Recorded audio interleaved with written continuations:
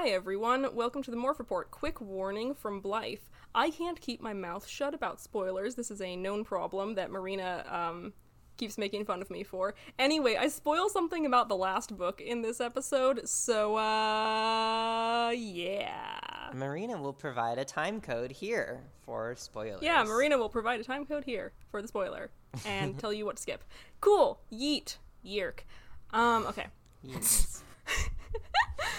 The timestamps are 13 minutes and 30 seconds to about 14 minutes when Cassandra is talking. Thanks for listening, y'all, and enjoy the episode.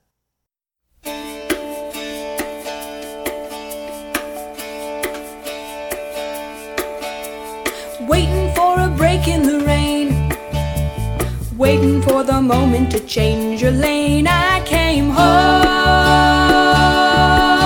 from the wasteland, heroic and triumphant like a comic book girl, created out of nothing like a comic book girl.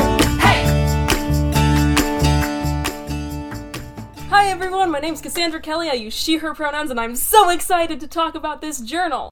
Also, my sewing machine is, almost fixed, but not all the way. Thank you for that sewing machine update. Also, wow, dang, we are just, alright, good. Yeah, let's do it. Woo! We're just jumping right in. I'm excited, let's go! Hey, it's Parker, the oldest trick in the book. I use she, her. Is that your, middle name or your legendary title? That's my legendary title. Anyway, ignoring the weird nerd stuff that you That's guys what's are appended saying. to the end of my name in, purple text with some brackets next to it. Yeah. Who are you? I already introduced. You are the only one who hasn't introduced You're the only one who himself. hasn't. Oh, yeah. See, everything is out of order. I'm so used to Oh my god. you doing it This last is or Erso something. Rin. She uses she, her pronouns. My and name she's is busy Erso complaining Rin. about how Stop things. stealing the stage from me again. My name is Erso Rin. I use she, her pronouns. And my fun fact is that if you skin a grape, it's basically the same thing as a person. I have a summary prepared. What? Alright, never mind. We're not gonna... I have a summary. I can't... Okay, good. Give us the summary. Okay, so this was really hard to write because, like I've said, this is one of my favorite journals. I care about it a lot. Also because this is a really dense journal with a lot of really important details. So, sorry in advance for how long this is. Journal 19... Wait, what's the title of Journal 19? I wrote The Journal Departure! 19, I didn't write the Departure, thank you. Okay, so Journal 19, The Departure, starts with the Animorphs in the middle of a fight in which Cassie kills a Hork-Bajir controller after Jake has told them all to retreat. Nom nom nom. Disgusted with herself, she decides to quit the Animorphs. So she goes home, after quitting, and finds out that her dad's animal rehab clinic has lost its funding, but instead of being upset about that, she just feels numb, which is kind of the problem she's been having with Animorph stuff as well. The Animorphs try to stage an intervention. Marco and Rachel are notably, the most obviously upset members, but Cassie remains firm even though she knows that she'll, slowly lose their friendship. Jake gets it because he's also been having issues with feeling numb and traumatized, but he tells her she's not in the club anymore and she can't use her morphing abilities. Also, this whole time, there's an escaped leopard running around. Sure. Because why not? Why not? While doing chores, Cassie rescues a young girl who is exiting the forest pursued by a bear, and they both fall in the river, becoming injured. Stop laughing at my Shakespeare joke. Shakespeare. When Cassie comes to, the girl accuses her of being an Andalite bandit. She's been following Cassie, and Cassie tries to play it cool. She considers killing the girl who has a controller, but decides to walk out of the forest with her instead. There's a reference to Hatchet, which was really funny to me because I just reread Hatchet. They're attacked by the leopard, and Cassie has to morph in front of the girl to fight back, which means the controller now knows not just that she's an Andalite bandit, but that at least one of said bandits is actually human, because up until now she had not actually seen Cassie morph in front of her. Then the two of them argue a lot for, probably a good third of the journal about the morality of war. The Yeerk reveals that there are peaceful Yeerks who object to imperialism. They also discuss Yeerk biology and how amazing it is for Yeerks to be able to experience sight when in a host body, which has me feeling a lot of complicated disability feelings. More on that later. There's also a mention of the Andalites blockading the Yeerk homeworld. The leopard attacks, Marco shows up. Cassie tries to hide that Karen is a controller, but fails. Karen's the little girl. I think I forgot to say that before. Marco says they should kill her, and Cassie says they need to ask the real human Karen to ensure that Karen is really the one talking. Cassie lets Karen's Yeerk into her brain to control her instead. The Yeerk turns out to be named Aftran, and Cassie finds out that Aftran took this job, being inside of Karen's brain, to spy on Karen's banker dad because she doesn't want to kill people anymore, much like Cassie. However, Aftran's brother stayed on as security, and he was the one in the Hork-Bajir that Cassie killed earlier, which was already mentioned, but it's kind of skipped over then. What a coincidence. Mm-hmm. Yeah. Cassie and Aftran talk about peace, and Aftran finally says that if Cassie really wants her to give up her host body permanently, Cassie needs to understand what it's like and what Aftran would be giving up. So she tells Cassie to morph a caterpillar and get stuck. Cassie does. The narration switches to Jake on his way to try and sort out this whole mess. The Animorphs get to Cassie, Karen, and Aftran too late, and Cassie is now a caterpillar Nothlit. Aftran says she didn't mean for Cassie to get stuck, but there was no way to communicate and tell her to turn back, which is a ridiculously stupid oversight on Aftran's part. Yeah. I don't think she thought she would actually go through with it, but yeah. Yeah, I guess she didn't plan ahead. Rachel wants to kill Aftran, but the others are less sure, so Jake tells them that they all have to decide for themselves. They all, separately, one by one, decide to leave Karen and Aftran be so as not to invalidate Cassie's decision and sacrifice. They take Caterpillar Cassie with them, and a couple days later, she comes out of her cocoon and turns into a butterfly. It turns out that this resets her Nothlit clock and makes her able to morph into a human again. Right. And the narration switches back to Cassie, who encounters Karen in the mall. Karen tells her that Aftran did indeed go back to the pool and is no longer in Karen's head. That's everything. It took me an hour to write that because it kept coming out too long. Gosh, even still, there's so much. There's Yeah. a lot here. Now, we don't have time to unpack all of that. We can unpack a small part, the part that we're best educated to unpack. I feel like the part that's the most important to unpack here is that big conversation about the morality of war and Aftran's sort of appeal to nature regarding the way that the Yeerks are and the justification for what they do. Yeah, one of my notes that I took for our class discussion was just the word veganism with 3 question marks. I mean, that is part of it. The core of Aftran's argument is that, it's in your nature to kill and eat other animals, but, to some degree, we are biologically omnivores, but, when we realized that we didn't need to do that to survive, a bunch of us quit in a massive social movement, and now global meat consumption is down almost 60% from where it was when this journal was written, you know? I've done a lot of research for this one. That appeal to nature doesn't really fly because we've been able to accommodate for the idea that we can be more generous and harmonious with other species. Permission to go off. Permission granted. Before you do go off, meat is a very rich source of a lot of stuff we need, and it's only because of modern technology and better food access that we are able to opt out mostly of eating meat. So it was not just a social decision, and I'm sure you're aware yeah, of that, so it is also, I mean, yeah, I it wouldn't was say, I'm not sure if it's necessarily our natural state, but it is. But the point is that something- a lot of us, the point is that a ton of people made the conscious decision based on the information that we have and based on the technology that we have to stop eating food that requires things to die, or at least requires, you can't, nothing's purely, there's no pure sort of harm elimination stuff, it's all harm reduction, but still, That's not actually true, because have you heard of Schmeat? that's the hydroponic meat, right? Yeah.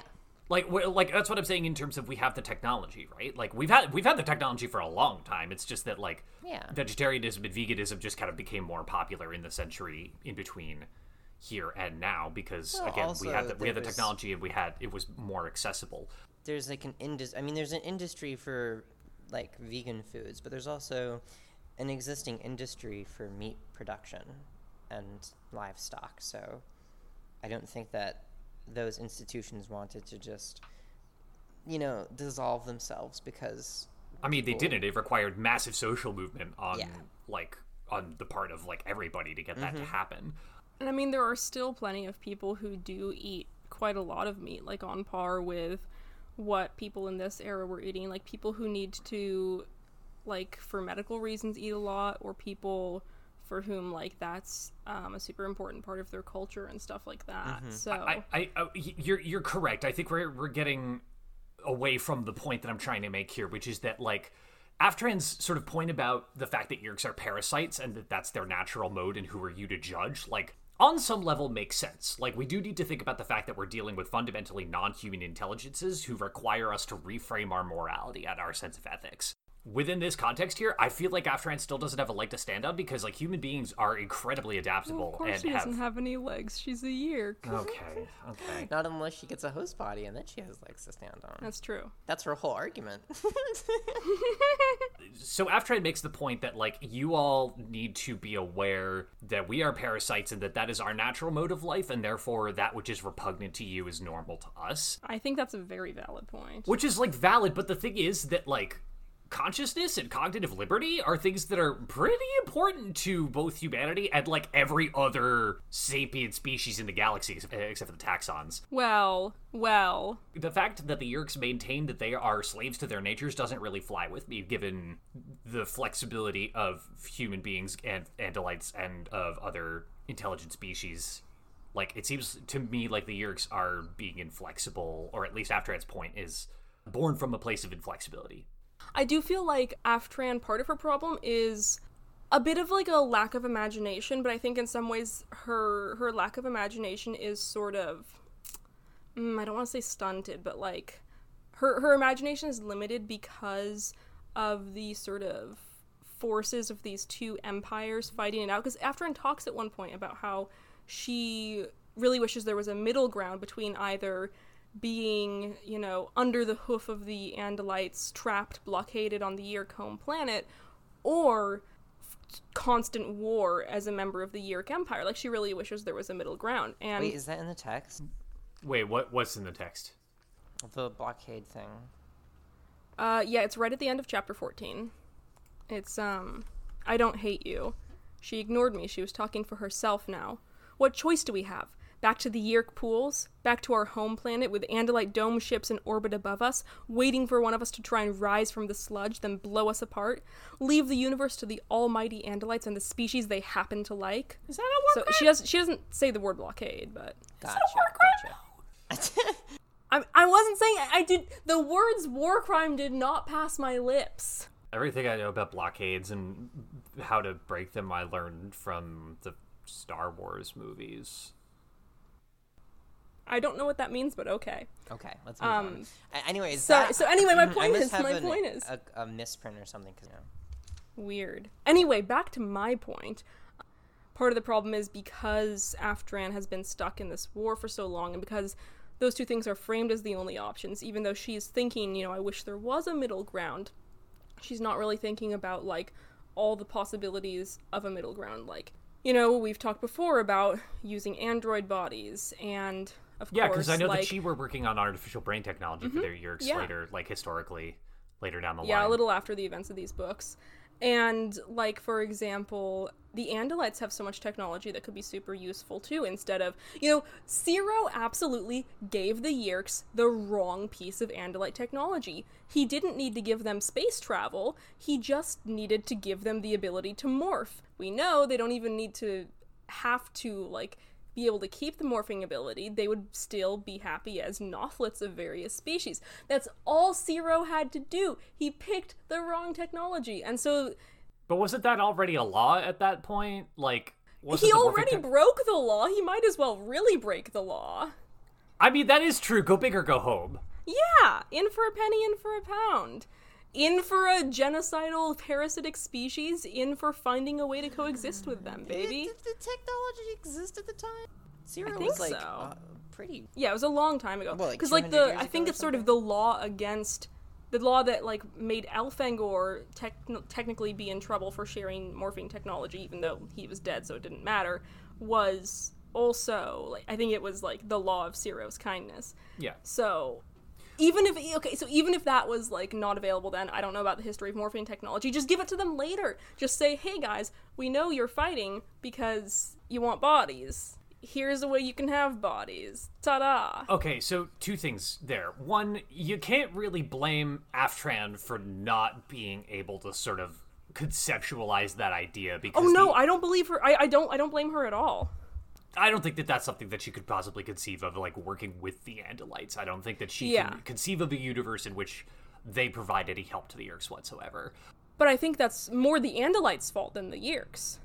Well, I mean, regardless, it doesn't have as much bearing on the conversation that is happening in this book. This is definitely kind of like a nature versus nurture thing. Like, how much of the Yeerks being the, quote, bad guys is just because they're raised to think of, like, parasitism as the only way to survive, and they're raised in this super competitive empire. If they had, that huge part of their biology sort of voluntarily altered so that they didn't necessarily have to parasitize people, and they became Nothlets or kept the ability to morph, like, Which leads me to my second point. Wait, I have something to say before you do. Okay. Counterspell. I can't believe I've been countered. I just want to clarify that that's not my perception of Yeerks. I think that that's the Andalite argument for why, even if Zero had the Escafil device, he might not have given it away.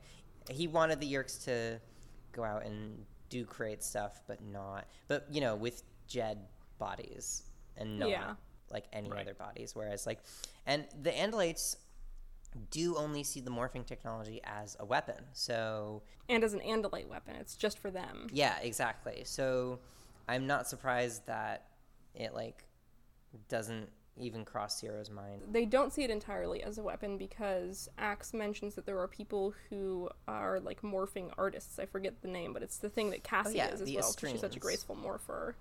Estrines, yeah. Mm-hmm. Yeah, that's true, actually. That's a good point. But they see it as Andalite exclusive and also with a lot of potential for destructivity. Yeah. Which is fair. Yeah, the fact that they just give it to everyone. I mean, we read the one where Jake turns into a rhino and just goes ham, so.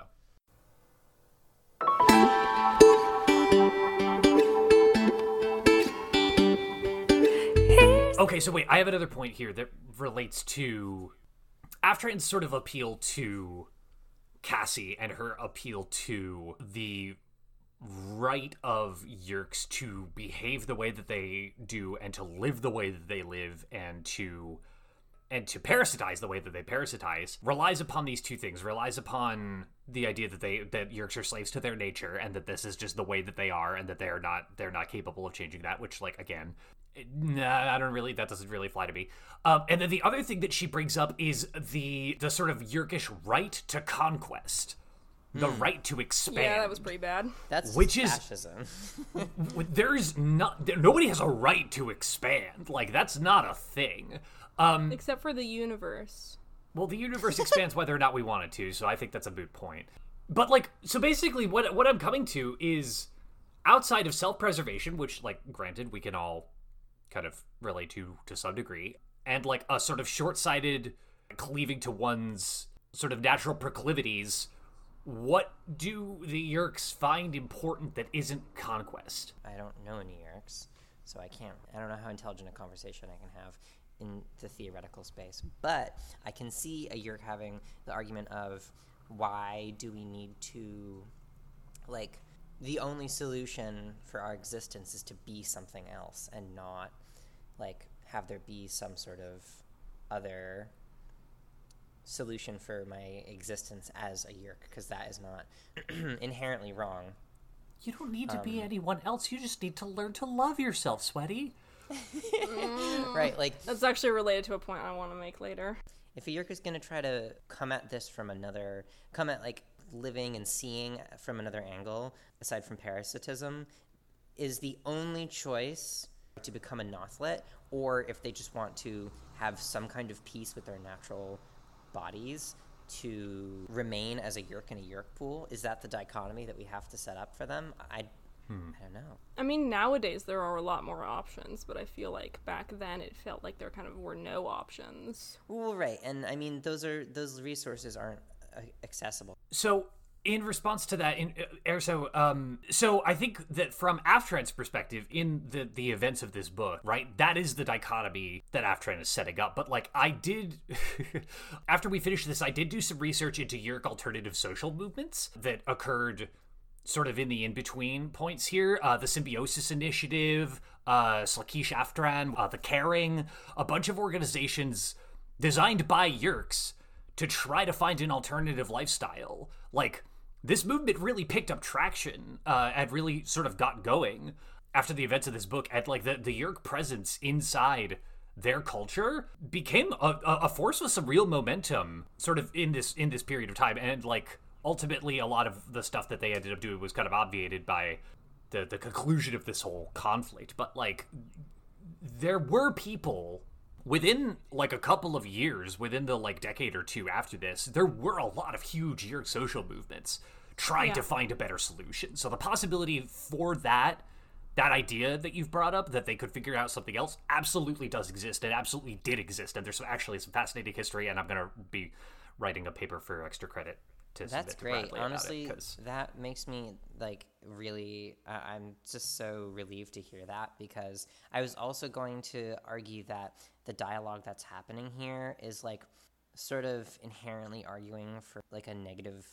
worldview of the way that, like, the universe functions. It's like, why do the Yeerks even exist and have intelligence, and how can they be sentient if their only existence can be either parasitism or, like, you know, sightless wormhood? Yeah. And, like, on the one hand, to some degree, I think that there is a kernel of truth to that idea that we as humans are relatively limited in our ability to empathize with other species who don't, like, operate biologically the same way that we do, such that, like, Cassie has an inherent disgust towards the idea of parasites and parasitism, because it's just not how human beings function, right? And she's probably pretty used to giving the animals their heartworm meds and stuff like that. Right, exactly. There is something behind the idea that Yeerks have this nature that is just part of them, that we as humans could probably be a little bit more compassionate about. Yeah, I just want to read a line from the book. This is a dialogue between Cassie and Karen. "We're not pigs," I said. "Oh, yes, you are," she said, her face distorted and twisted with contempt. "That's all you are to us." Oink, oink. That line. Yeah. Aftran refers to humanity as, quote, our meat at one point later after that. It's pretty grim.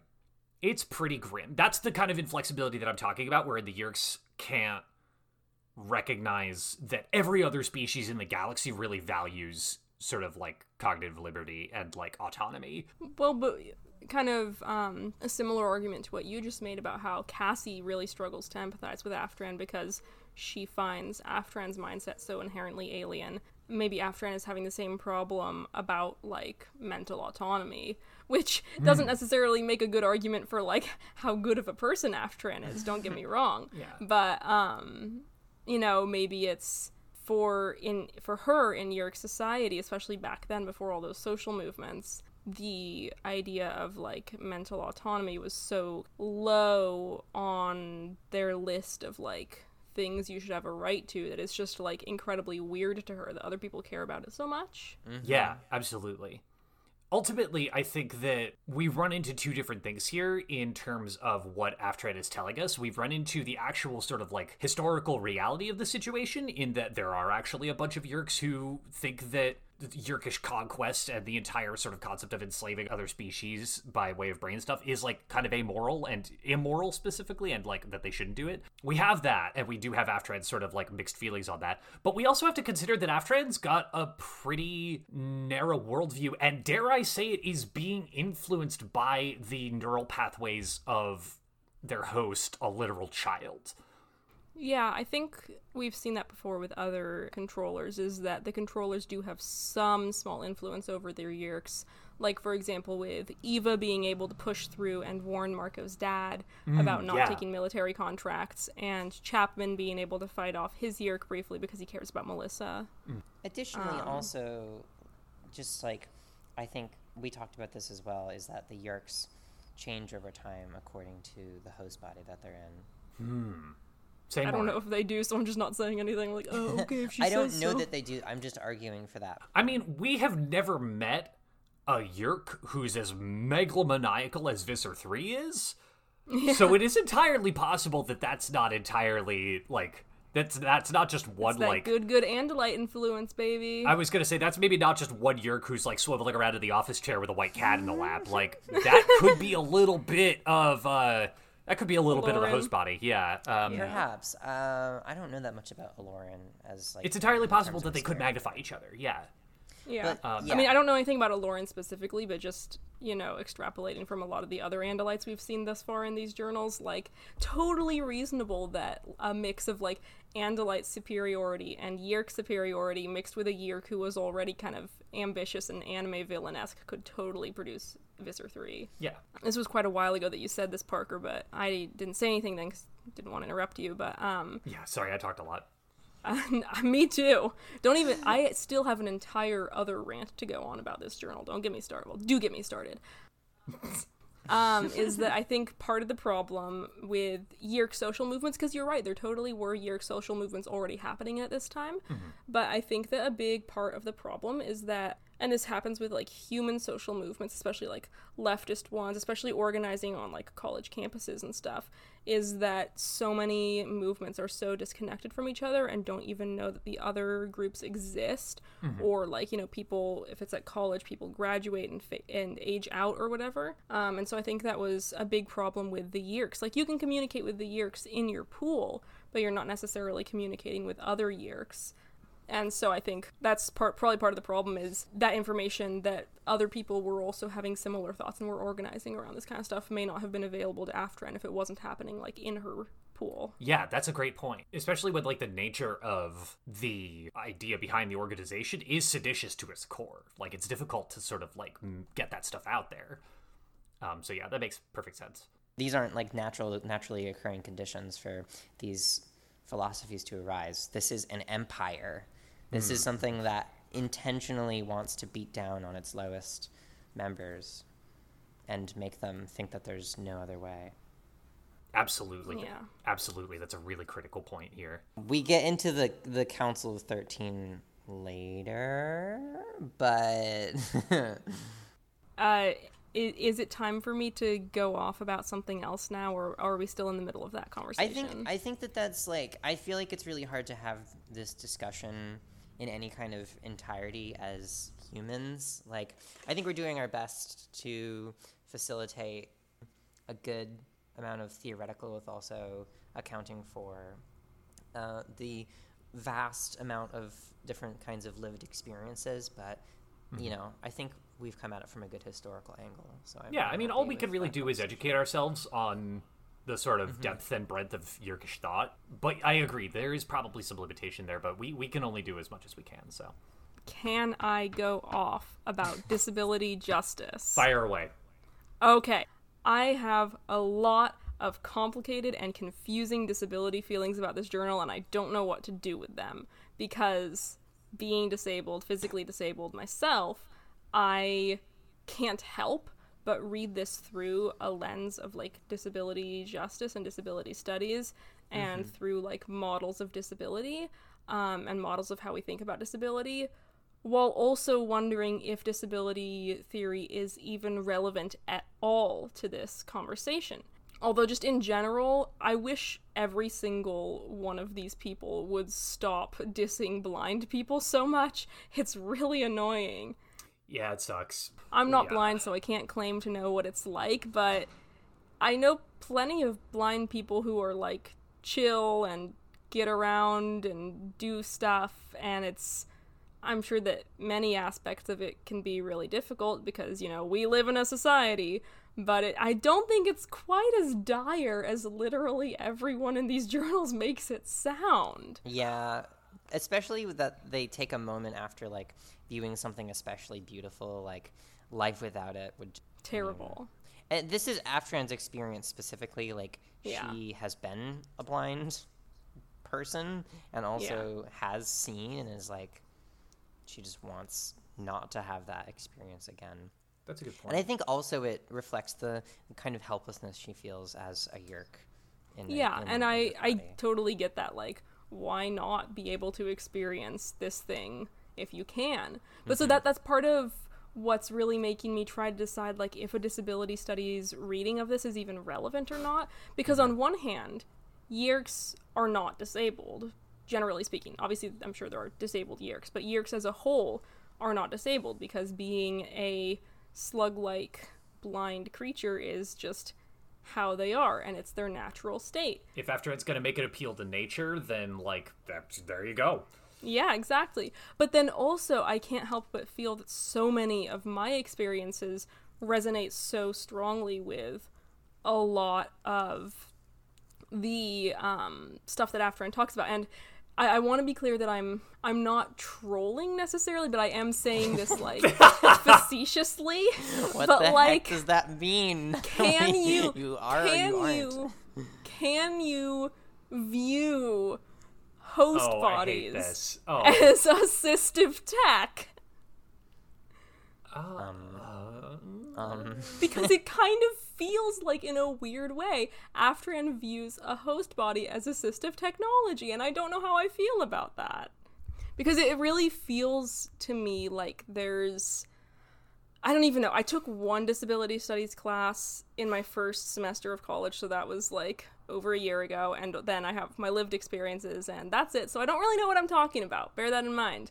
But I feel weird about this journal in a way that I can't quite put my overly bendy and unstable finger joints on. It's kind of like the Yeerks are not actually disabled just by being Yeerks, but I can see how it feels to them like they are disabled compared to, like, Andalites and humans. And it kind of makes me think of, like, you know, is every species disabled in some way compared to other species who can do things that they can't? But then does it only apply if those traits are desirable, or what if they're under?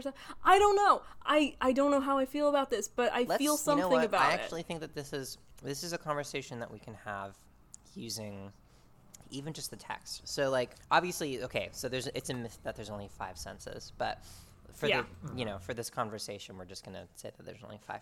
So, Andalites are down 1 sense. They don't have a sense of taste at all.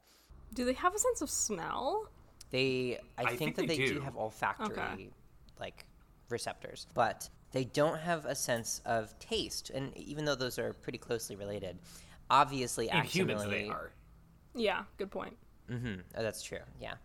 Well, we can see that it has a clear effect on Aximili and other Andalites who morph into humans. That this new sense to them is so overwhelming. However, like, I think it's the amount of necessity versus privilege that we place on like, having these different senses in the first place. How crucial to any existence is taste? Well, I think that depends on the person. One thing that I've been really, really worried about right now is, you know, some people who catch the dripping, when they recover, they still have no sense of smell or taste. And I, because of some of my medications and because of some of my health problems, have a really hard time remembering to eat. Like, I love food, I just forget to eat.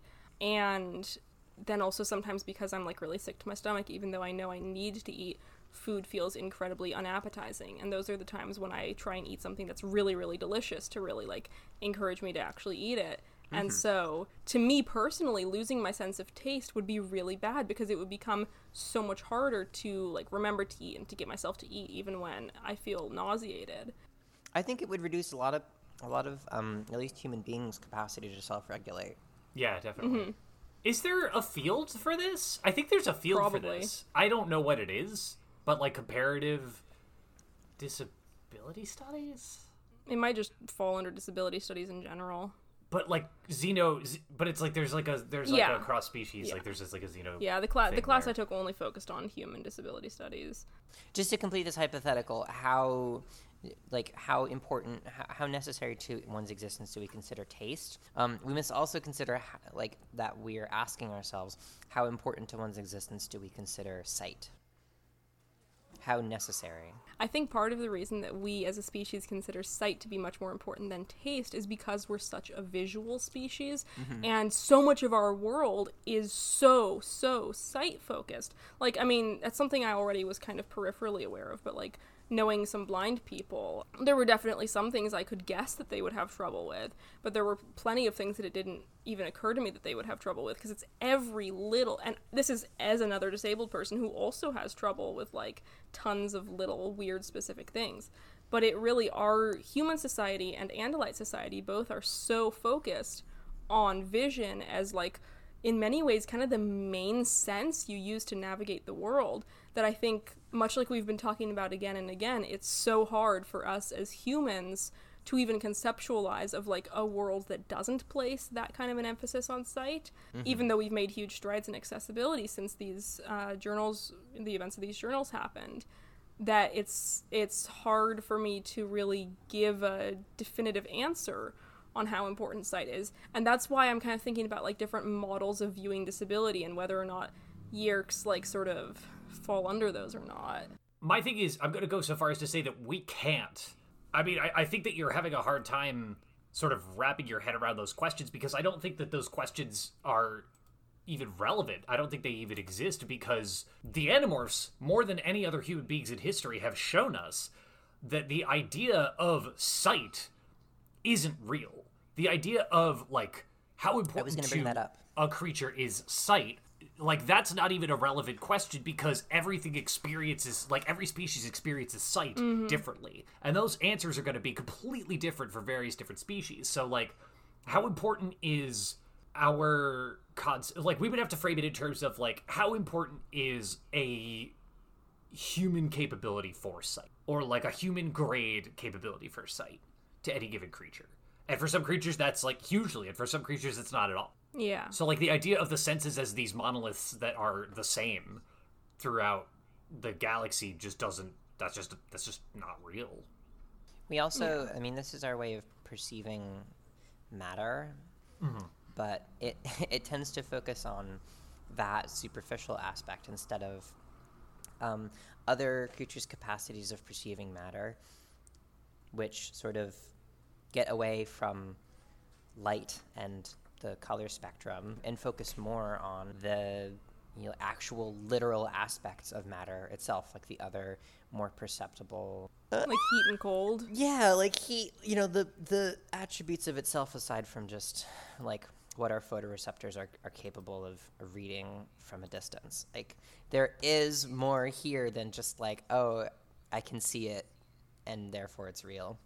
Right. And as humans, we just might not be able to, like, there's only a certain degree to which our culture has prepared us for this kind of conversation in the first place. It's because we live in a culture of human exceptionalism. Yep. Yeah. Okay, I'm sorry. I do want to get a little deeper in the disability theory weeds before we move on, because I do have sort of a thing I want to try and think about out loud at you two. So there are a lot of, this is something I learned in my like one class over a year ago, is that there are a lot of different models for how society looks at disability, and like a lot, I can't remember all of them, and some of them have like ridiculously complicated names, which seems like a bad idea for like stuff about disabled people, because we can't remember so many of us can't remember ridiculously long complicated names. You get to the end of a complicated name, I forgot the beginning part. It's intentional. No thoughts. Well, this is a lot of theory that is being come up with by like disabled people. So it's somewhat more accessible. But at the time period that these journals take place, I think the charity model was kind of a big one, which is kind of self-explanatory, like disabled people should be an object of charity. But I think two of the biggest ones for understanding like disability itself and how you should think about disability were the medical model and the social model. And I don't totally remember all of the details about them. But like the medical model is like viewing disability as a thing to be fixed and a thing to be cured. And the social model is a model of thinking about disability as like a neutral thing, but that the reason being disabled kind of sucks is because, again, we live in a society. And in our society, since it doesn't cater to disabled people, what actually would improve the lives of disabled people rather than curing us is making society accessible. And one sort of funny way that the teacher put it that I thought explained really well, like, how we think about what is and isn't an accommodation and an accessibility thing, is that stairs are an accommodation for people who can't jump 10 feet straight up in the air. It's true, but we don't think of them as an accommodation because Anyone who can't jump straight up 10 feet in the air is a sucker and is beneath me. Yeah, absolutely. literally beneath you. But but we don't think of stairs as an accommodation because most human beings can climb stairs, whereas we think of like a ramp as an accommodation because relatively fewer human beings use wheelchairs or need a ramp. And so what's really interesting is that neither of these really covers the full spectrum of disability experience, because the medical model totally ignores that, like, plenty of disabled people don't want to be cured, and none of their distress and discomfort comes from being disabled, it comes from society. But the social model, I think there is more wiggle room in the social model, but this was like one day of class, so the teacher was just like, yeah, there's wiggle room, and then moved on. But the social model doesn't really allow for people who have, like, painful, debilitating chronic illnesses that, even if society was perfectly accessible, would still suck to have, like me. So, I mean, basically what I'm saying is, like, can someone enroll Aftran in, like, a basic disability studies course and, like, tell her to stop being so, like, medical model and being a year because the thing that has to be cured, and being, you know, blind and small and relatively physically helpless has to be cured, and just, like, that's just such a assistive pessimistic technology. Worldview. You're not the problem, Aftran. The world is the problem. I don't know. I still, like I said, I don't know where I'm going with this, but I just feel like there is a disability connection to be made here. I'm curious to know, and I'm sure that, you know, we get into this later, but I'm curious to know how old Aftran is, like, relative to the York experience, and if this is, like, a very well-informed opinion, or something that's more maybe that, like, the equivalent of a human 12-year-old could... Yeah. I think Cassie says multiple times that Aftran, like, seems relatively old, but that might just be relatively old compared to, like, a 10-year-old body. Right. Yeah, Cassandra, like, this is an incredibly rich vein of inquiry, I think, the disability angle. It almost seems like you could also write an extra credit paper for our class, and maybe it would be really interesting to read. You would come away with a really cool paper. Look Absolutely how much not. No extra way. work you did. That's just because I really like this journal. I see. I'm just saying, if you write down your feelings, then the rest of us can be like, hey, yeah, my friend wrote that thing. I mean, your I've been feelings. to almost every single class discussion. I don't need extra credit. I mean, I part of the reason I do keep showing up is because as much as I enjoy the conversations and they're, like, keeping me sane, I'm like, you know, maybe if I turn up to enough, I will get extra credit without doing anything more than, like, chatting with people I've become friends with. Yeah, just keep dropping hints, and Mr. Leone. You hear that, Professor Leone? Yeah. And or TAs?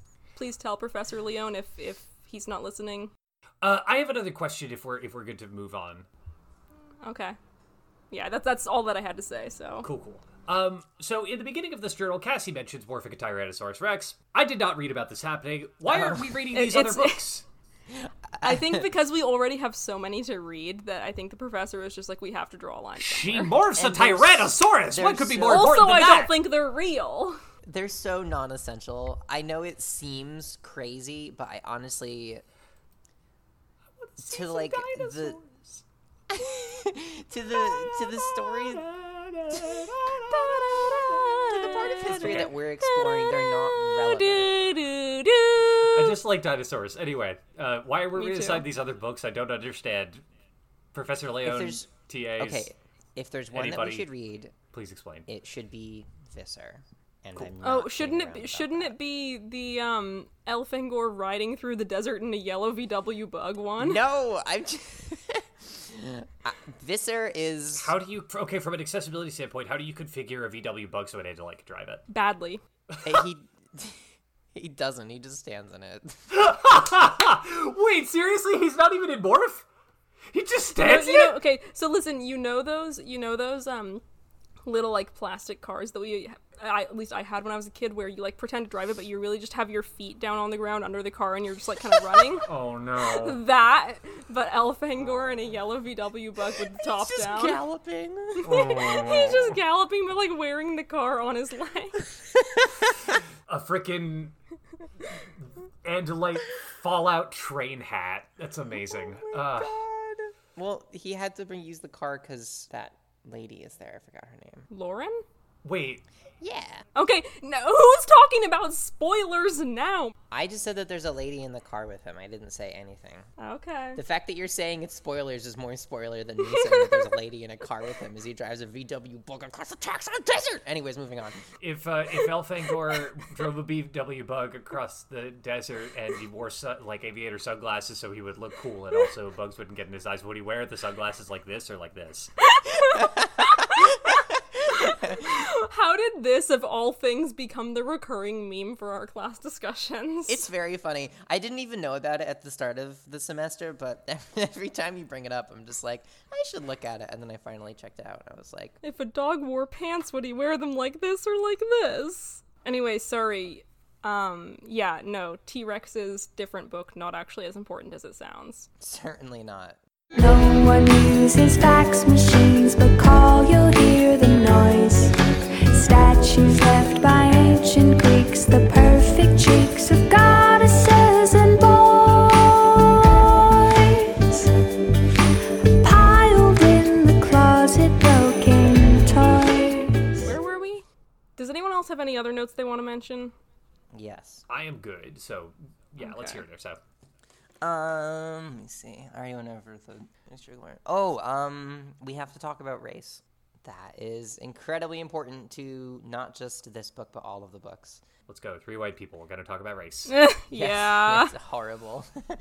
So basically, I just feel like that there's an inextricable argument to be had about the relevance of the myths of white evolutionary psychology, like phrenology, and slavery, and being not slavery, and like a method of capitalism and power and hate and everything, but of it just being a peculiar institution that like white people and Just especially so slave owners, happened to do. believed in the there's that God made them differently, and that it was just a fact about the world that they couldn't imagine differently, that white people were made to be the masters. They're evolved to be parasites, and like what does that say about like I said before, like the cruelty of nature, and like is that even like a real thing? Like, or okay, let's just start to break that down, because I totally jumbled up my thoughts, but you understand what I'm saying, right? No. No. Okay, let's say from the perspective of a Yeerk, you believe that like there's parasites and host bodies, and that's kind of it. Sure. And like there's biological factors that you feel you can identify using methods that you can use to conclude your clearly messed up hypothesis in the first place. Like phrenology in the human Like example. phrenology. Okay. So Is that, like- medically justifying tyranny and oppression and imperialism. Mm-hmm. Okay. Because you're justifying it as like a scientific fact of life. Yeah. Is there any actual credence to anyone doing that, or is it just a myth? Yeah, I mean, that kind of ties into what I was talking about as well, which is like, technically speaking, I don't think the Yeerks really need host bodies, but I do really feel for them, but also parasitizing people non-consensually is bad. Yeah, clearly. Right. But I just think that like the human history of this Yeah. is an important, inextricable part of our capacity to talk about it. So, like, just as the Yeerks have this sort of idea, or at least Aftran sort of has this idea of the right, like the natural right of Yeerks to parasitize and to expand, so too did humanity develop the ideas of social Darwinism and white supremacy. Whereas within Yeerk culture, you have these alternative social movements that were cropping up that are like, hey, maybe we could figure out a way to get some voluntary hosts. Maybe we can develop some other technology that allows us to experience things more fully without infringing upon the sort of liberty of other people to do the thing. Like, so I would say, in response to your question, no. it's not necessarily a natural foregone conclusion. It's just an old mode of thought based on like rigid, inflexible thinking / intentionally rigid, inflexible thinking that reinforces a hierarchy. Absolutely. It supports the institution of the empire in this situation, as it has in human society. Yeah, and I think connecting these ideas that we're talking about and being like, oh, these Yeerks, they're so backwards, right? I think connecting that back to the real qualities of human society over the years, the painful echoes of which are still reverberating, I think is really important and good, and I'm happy that you did it, because I don't think I would have made that connection. Yeah, because it's like, are we really especially we as like white Americans, really any better? You know, like, is that why I'm able to feel compassion for Aftran? Probably. And that's kind of messed up. But I don't know. Yeah, it's a very good point. Empathy with oppressors is never productive, but I think questioning who is an oppressor and who is someone else that needs your help within an institution that seeks to cannibalize is a very valid question to ask, and I think that's what you're getting at. And it's like Aftran is just kind of another cog in the machine, and she also wants things to change. But then also she still is like, you're just meat to us. So it's like she's clearly still unlearning some stuff. Yeah. I was going to say, we have to keep in mind, as we are talking about Aftran and Aftran's views on Yeerk supremacy and the natural right of Yeerks to parasitize, that, like, Aftran is still in the nascent stages of realizing that parasitism is wrong, and, like, well, not parasitism, but, like, specifically Yeerk imperial parasitism is wrong. Yeah, non-consensual. She's still figuring this out, and, like, I don't know, we've been ragging on her all discussion. I don't know, I don't feel like I've been charitable to her, but, like, eventually she does have these ideas, and she did sort of move forward with those ideas. Yeah, in some ways I kind of like Aftran, not like who she is in this journal necessarily, but who she, I know, becomes later. I like her because I think she presents a compelling potential for argument and discussion. Something that occurred to me as you were talking, Parker, about how Aftran is at the beginning of unlearning this stuff is, you know what's a really interesting parallel to draw? Aftran and Axe. Go on. Say more. So Aftran and Axe both are members, relatively low-ranking, maybe young, we're not clear with Aftran, members of big, nasty empires that do bad stuff. The types of bad stuff that they do are different and come from different places and different sort of motivations of imperialism and different ways of thinking, blah, blah, blah. But both of them are people who have been raised in those cultures and have been indoctrinated to believe that imperialism is good and doing imperialist stuff is good, and haven't really for a while like broken out of that until exposed to excuse me, like new experiences. So with Axe, that's like being exposed to the humans, and with Aftran, I think that's more generally like having a body, especially Karen, but it sounds like it was happening even before she had Karen's body, because she requested to be moved out of like a combatant position when she was using a Hork-Bajir body.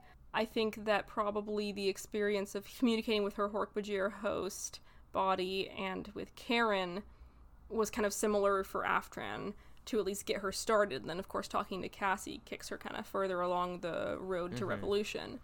And so then both Aftran and Axe, as we see them now, are still learning. Axe still throughout the journals, speaking from experience, in moments of like stress or in moments of like encountering something new that he doesn't know how to handle with his new framework that he's working from, falls back on the old one. And I think Aftran is still kind of in the same position. I mean, because she doesn't trust Cassie off the bat and doesn't say like, you don't have to know how I feel. I know that you get that it sucks for me to go back to being in a pool. She's like, no, you have to feel what I feel like exactly. And so I don't know, I feel like that's not really a parallel that the text draws at all, but I feel like it is a parallel that's very much there.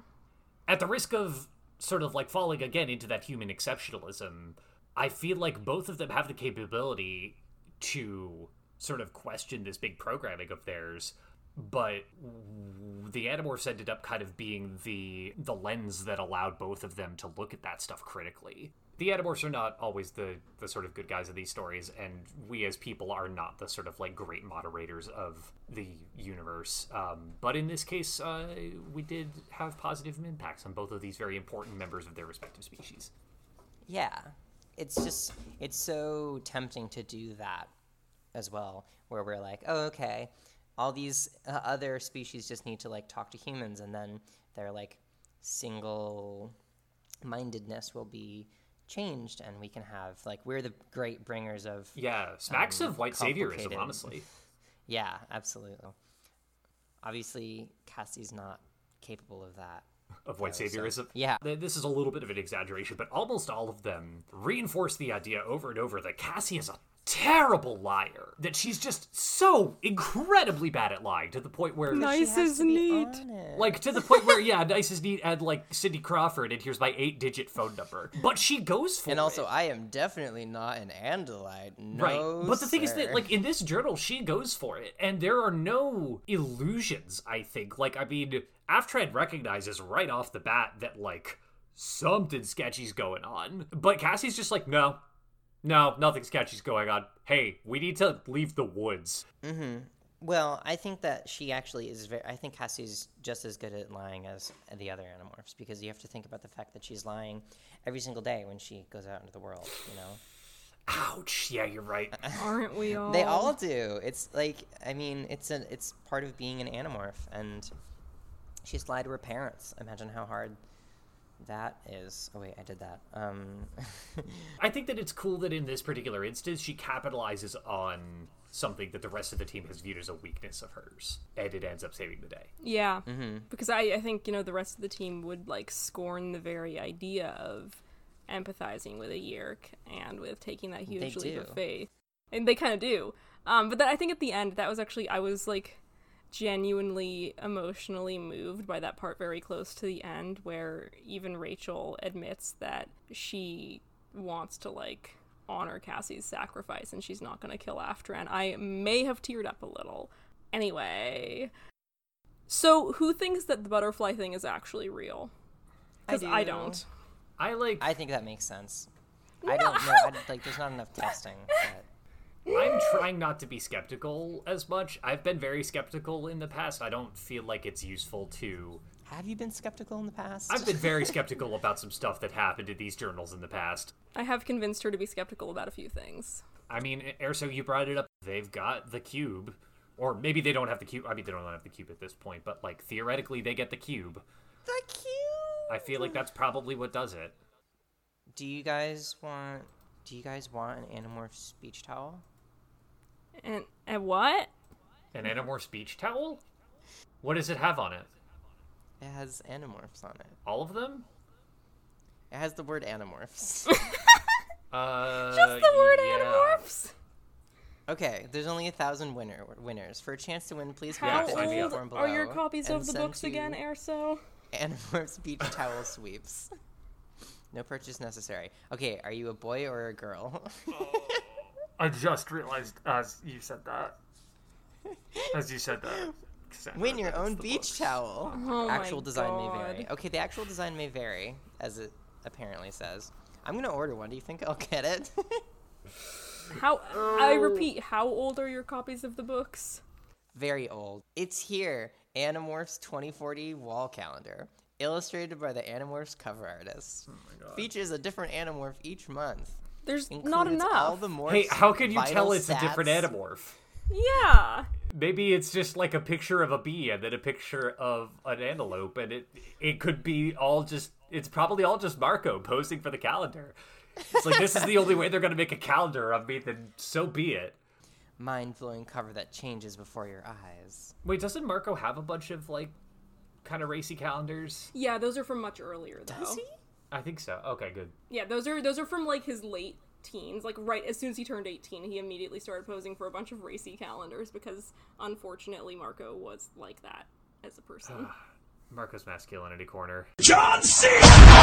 All right, let's wrap this up. Okay. All right, this has been a marathon. Yeah, some good talks. Next week, we're going to read Animorphs Volume 20. Hey, Parker, how do you feel about rats? I love rats. They're great. Next time, we're going to read Animorphs Volume 20, The Discovery. It's got Marco turning into a cobra on the cover. He looks very happy with himself. How do you feel about... He does look very happy. How do you feel about little punk kids being like, my dad works for the NSA? Because that's the whole next book. I'm going to go sleep for a long time because my caffeine is worn off. Okay. Okay. But I will talk to y'all later. Okay. Bye. Stay safe. Bye, everybody. Stay safe. Stay safe. The Morph Report is now on Patreon. We care a lot about accessibility and we want to provide transcripts for our podcast. However, we are not able to keep up with the transcripts ourselves for much the same reason that we care about accessibility in the first place. To help offset these costs, we have introduced 2 preliminary tiers on Patreon at a $2 and $5 level, and we are working on more. If you're interested in supporting us so that we can transcribe our episodes and also so that we can pay for our hosting fees on Pinecast, please... Thanks to Noelle Micarelli for the use of their songs Comic Book Girl off the EP Field Notes from Another Place, and Complicated Spoon. You can find more of their music at noellemicarelli.bandcamp.com. The Morph Report is hosted by Marina Malucci, Scrivener Lamb, and Blythe. You could follow us on Twitter at Morph Report.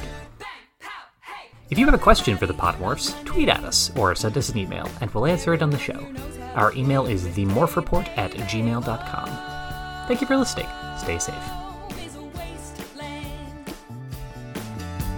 Stopping Armageddon like a comic book girl. Dead on page 11 like a comic book girl. Hey! Hey! Hey! Hey! Because it kind of feels like, in a weird way, Aftran views a host body as assistive technology, and I don't know how I feel about that. This is like, okay, out of character, this is like that meme where it's like that lady and like the dude who looks all withered. It's like, How is this that meme? time to be assistive tech again, honey. Oh, no! Yes, sweetie. No! No! That's exactly what you're saying.